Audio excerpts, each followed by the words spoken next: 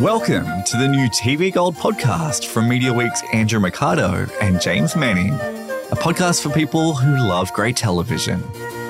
It's time for another episode of TV Gold. I'm James Manning, welcoming back my Media Week colleague and columnist, Andrew Mercado. Hi, Andrew. Hi, James. Interesting stuff this week, haven't we? Wow. Oh, yeah. I'm excited to talk about the shows this week. In order, we'll start with Fatal Attraction, which is on Paramount Plus. Yep. We'll go to Dead Ringers, which is on Prime Video. And then we'll have a look at Mrs. Davis, which is on Binge and Foxtel. Yeah. I guess out of these, I was most excited about, without knowing anything about any of them, Fatal Attraction, I guess. Well, it's such an iconic movie, isn't it? A 1987 film. I mean, I would suggest to you that maybe it was probably the biggest movie of that year. It had a massive, it was a real pop culture touchstone. Everybody was talking about the fact that, a lot of men were supposedly checking their behavior as, what could go wrong if they had an affair. And yeah, it was a huge film starring Michael Douglas and Glenn Close. So it seems obvious, an obvious title to tackle for a reboot. Sure. Starring in the new one is Joshua Jackson from a favourite of ours from The Affair, I think. We both liked his work in that. Yep.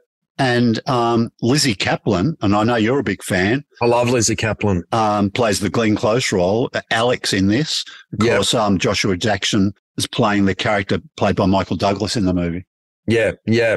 I mean, from the moment it starts, I've got to admit, as someone who, knows a little bit about the history of Fatal Attraction, the movie, from the very first scene, it became obvious to me where this series is going, because the original ending of Fatal Attraction was that Glenn Close killed herself and tried to pin the blame on the Michael Douglas character, and he was able to prove that he didn't, and it was a happy ending because he was back with his wife and child. The test audiences for the film, they didn't like that ending, so Paramount Pictures called back Glenn Close and Anne Archer to reshoot the ending, where it was then this gory, she got stabbed to death. She came into the house to kill them, and she got stabbed with a giant knife and was left in the shower with blood running down the gurgler, as I remember. And that's what the audiences wanted. They wanted to see her dead. And of course, this has always led into, discussions about the film. Was this really what we should have done to this woman? Because clearly the character of Alex is suffering mental health issues, and to sort of kill her off at the end of the film and have audiences cheer, has always been problematic. So it's very clear to me that Fatal Attraction, it would appear, is going back to the original ending of it, where I believe that Alex has killed herself.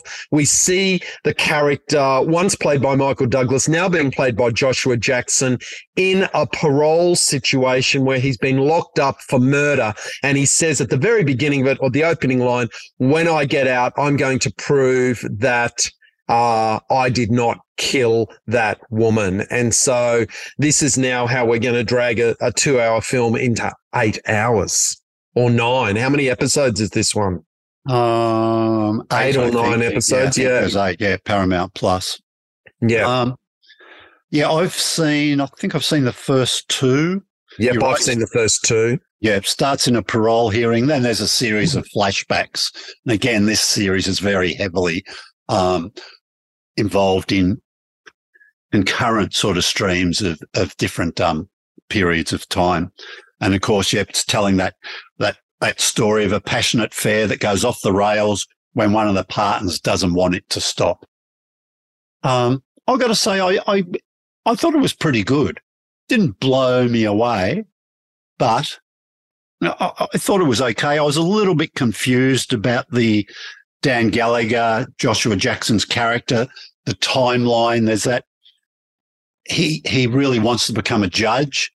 He thinks he's got it sewn up, and in that first episode, he misses out on getting that appointment. But there's sort of some scenes where he's actually a judge. So or he's seen to be a judge. So I'm a little bit confused about what happened there.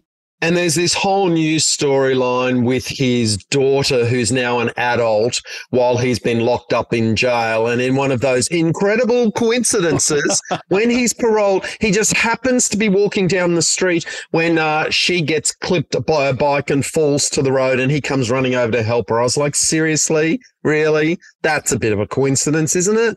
Yeah. I didn't like it much, James. I thought it was really boring. You know, when you think about how tight that original Fatal Attraction movie is, you know, it takes 2 hours, the first 2 episodes, until we actually get to a moment that, well, a moment certainly that I recognized from the film, which is where the affair starts to go wrong and Alex does something that's, you know, quite, I don't want to use the word crazy because she's suffering from mental health issues, but it becomes quite obvious that she has some issues and he has to take her to the hospital. And I remember that scene in the Fatal Attraction movie, but my God, it was 2 hours of blah, blah, blah, blah until we got there. Yeah, that didn't worry me that well. I quite like watching Lizzie Kaplan at work. I think she's really good, and I'm really looking forward to her butting heads with Dan, you know, their characters, and when it really goes off the rails big time. Yeah. It'd be fascinating to see what happens there. So, I mean, you know, I'm definitely on board. What this show needs is we need an explanation as to why Alex behaves the way she has. She's clearly damaged goods, and there really isn't much of a backstory for her in the Fatal Attraction. She's just, you know, the crazy bunny boiler. So there needs to be some more. I mean, I know we're doing a lot of flash forwards here, but maybe we need some flashbacks to show why Alex Forrest, you know, has this issue about picking men that are already attached, and why she acts so badly when they then discard her, which to me seems obvious. But yeah, we certainly need some more of that. I assume that's coming in future episodes. Okay, yeah. Well, what I'm sure this will do, and your recollections of the movie were brilliant. It's stuff I've forgotten. So it's great to hear that. But I guess this will give the movie a whole new life, you know. Yeah. It's going to suddenly appear, and a lot of people are going to want to watch it too, I think. And, you know, I was going to make a joke that, you know, now that we've got Paramount Plus and they're remaking all of their classic movies, I was going to make a joke and say, what are we going to have next? 8 hours of flash dance to understand how the Jennifer Beals character learned how to be, you know, work in a steel factory. And sure enough, as I started researching this series, Paramount are indeed making a television series of Flashdance, along with The Italian Job, Love Story, and The Parallax View. So, yeah, they're just going to go back through their film library and, you know, it'll be interesting to see where Fatal Attraction ends up because, in my opinion, I don't think they're quite nailing it yet for me. Yeah, I guess it's very hard, isn't it, to turn a movie into a TV series and capture, you know, some of that magic or develop your own, you know, special one. And maybe they haven't done that yet, but it's still early days and there's a fair bit to go with this. You know, the other issue I have with this, James, is that you mentioned it before. Joshua Jackson starred in the TV series The Affair. Like, he is retreading ground here. We've just seen him in a series where his wife was having an affair and then he had an affair, and, you know, and here he is back here again in another mini series about a man that's having an affair. I just, you know, question why he was cast for this role when you probably could have cast an actor there who hadn't made a TV show already called The Affair. I mean, he's being, you know, quoted in newspaper articles now doing publicity for Fatal Attraction talking about affairs. And it's like, didn't he have to do all this press like 10 years ago when he was making that other version of The Affair show? Yeah. This, I mentioned Lizzie Kaplan briefly before. Her work in, it's not the same role, but she played, a person at crossroads in life, if you like, in Fleischman is in Trouble. Yeah. Her character there.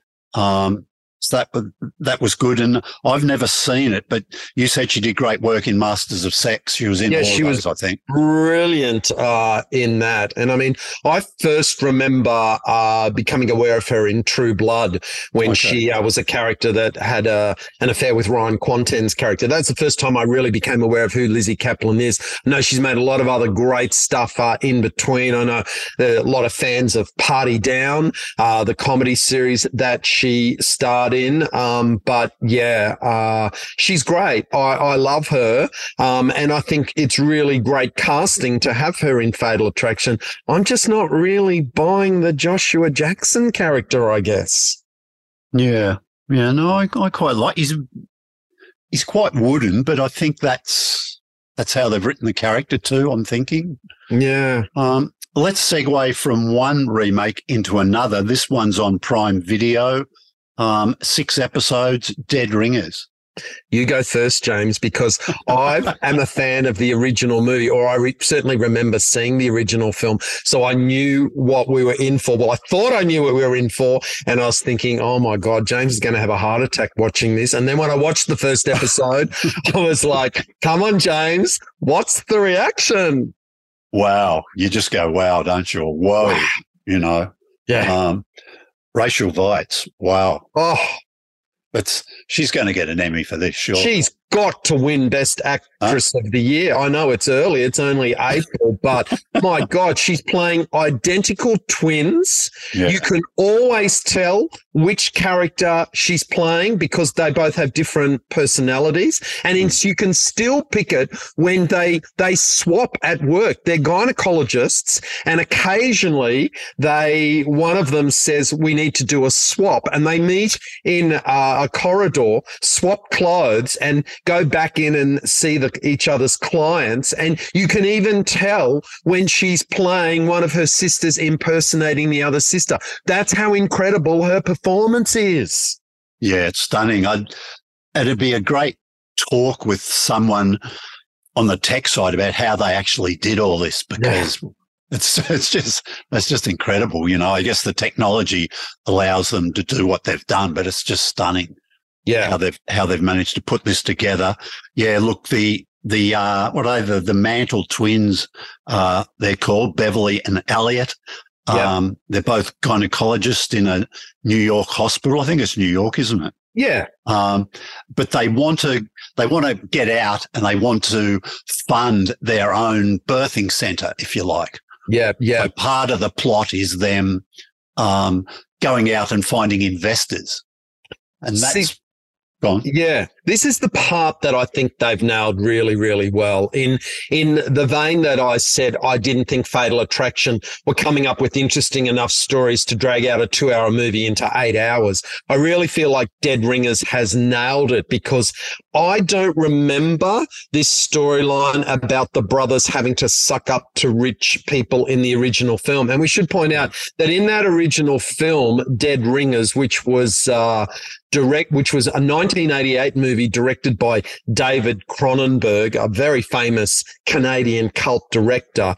They were gynecologists. They were 2 twin male gynecologists. And I don't remember that storyline. I just remember, I will never forget that there's this moment where they both end up making the most horrific gynecological medical instruments to use, and just they bring out this tray to use on a woman, and it's horrifying. I will never forget that image in the movie. I think it's really interesting. I think there's an Easter egg in this film too, because in the original film, Jeremy Irons played both the twins, and, you know, one of the twins falls in love with a character played by Genevieve Bujold. And in this film, it's the 2 sisters, and the character is called Genevieve. I feel like that's a bit of a nod to the original film there. But you know what? The switching the genders, to make the two women gynecologists instead of men. I mean, it was pretty creepy in the first one that the men were being so invasive with these horrific new tools that they came up with. But it's just as I'm getting that growing sense of dread with this one, because the fact that women are looking after women, there's still an inherent horror to this if those gynecologists go off the rails. And I know from seeing the first film that they do. Yeah, this the opening scene, I think they're in the fast food cafe. Yeah. And great scene. Yeah, straight away you get the feeling, wow, there's something special going on in this TV series. Just the frankness of the language. There's some creepy bloke in a booth near them who tries to pick them up, if you like, or get them interested in having sex with him. He doesn't realize they're actually sisters when he's doing it. But well, I think he does. I think he knows exactly they're twins because he's asking them questions about, do you girls have sex together? And man, they make mincemeat out of him. And then some of the birthing scenes in the early on in that first episode. Wow, man! There was lots of look away moments for me, I must say. There's but it's just so well done. It's stunning. That it's really amazing. Yeah, it's just I can't take my eyes off this one. This is going to be in my top 5 probably for the end of the year. I've watched the first 3 episodes so far, and it's my priority to finish this. I absolutely love this, what I think is a new storyline of Jennifer Ahle playing this woman whose family runs a huge pharmaceutical company and are responsible for opioid addiction across America. I mean, that's very much like that Disney series we saw with Michael Keaton, Dope Stick. It has a ring of that. And you just see that this hideous rich family, who are not interested in philanthropy at all. All they're interested in doing is making money. But this incredible scene where the two sisters have to go to their mansion for the weekend and meet all their friends. And of course, you've got one sister who's, I guess you'd call it in that kind of lexicon of there's a good twin and a bad twin. You've got the good sister who is horrified by the behavior of these rich people. And then the bad sister who goes, whatever, let's get in there and party. I mean, it's just fantastic. Yeah, that's and they have, most of the action takes around a dinner table.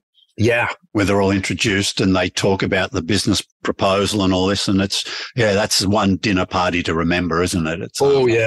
It's incredible. I'm glad you mentioned Jennifer. How do you pronounce her name? Ahle. I think it's Ahle, Ehle. I mean, she's famous for what? Pride and Prejudice. That was where she kind of broke onto the scene all those years ago. She was actually Carla in both the 50 Shades movies. Yeah, right. I think was the mother of the protagonist played by, who I can't remember. Yeah, Dakota Johnson. That's it. Yeah, I think she was her mother in both those movies. And she's also drops up as a Sister Mary in the Yellowstone spin-off 1923. Yeah, right. I mean, she plays that sort of rich character. I mean, she wouldn't be out of place in Succession, would she? With that portrayal of the rich woman who doesn't give a fuck, literally. Yeah. Yeah, look, for anybody who listens to this podcast week to week and enjoys some of our recommendations, we both can't give this a big enough thumbs up, I think. Is that right? Yeah. I am I'm loving Dead Ringers. I thought it was going to be good, but I'm completely blown away by how amazing it really is. Okay, let's move on. The third show this week, it's called a sci-fi drama, 8 episodes on Binge and Foxtel. It's called Mrs. Davis, and for the life of me, I couldn't work out why for a while watching the start of it. And I've got to say, I've never been more confused by the start of a series.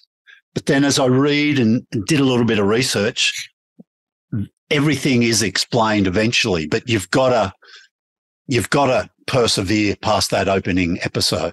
Well, it's co-written by Damon Lindelof, who was the king of, throwing a weird concept out there with Lost and then making it up as he went along and trying to explain it. Or you're right, the opening for this series is like, what's happening? And then it cuts to present day and you're like, what's happening? And then it cuts to a news scene and you're like, there's a nun and you're like, what's happening now? Yeah, it's really out there, man.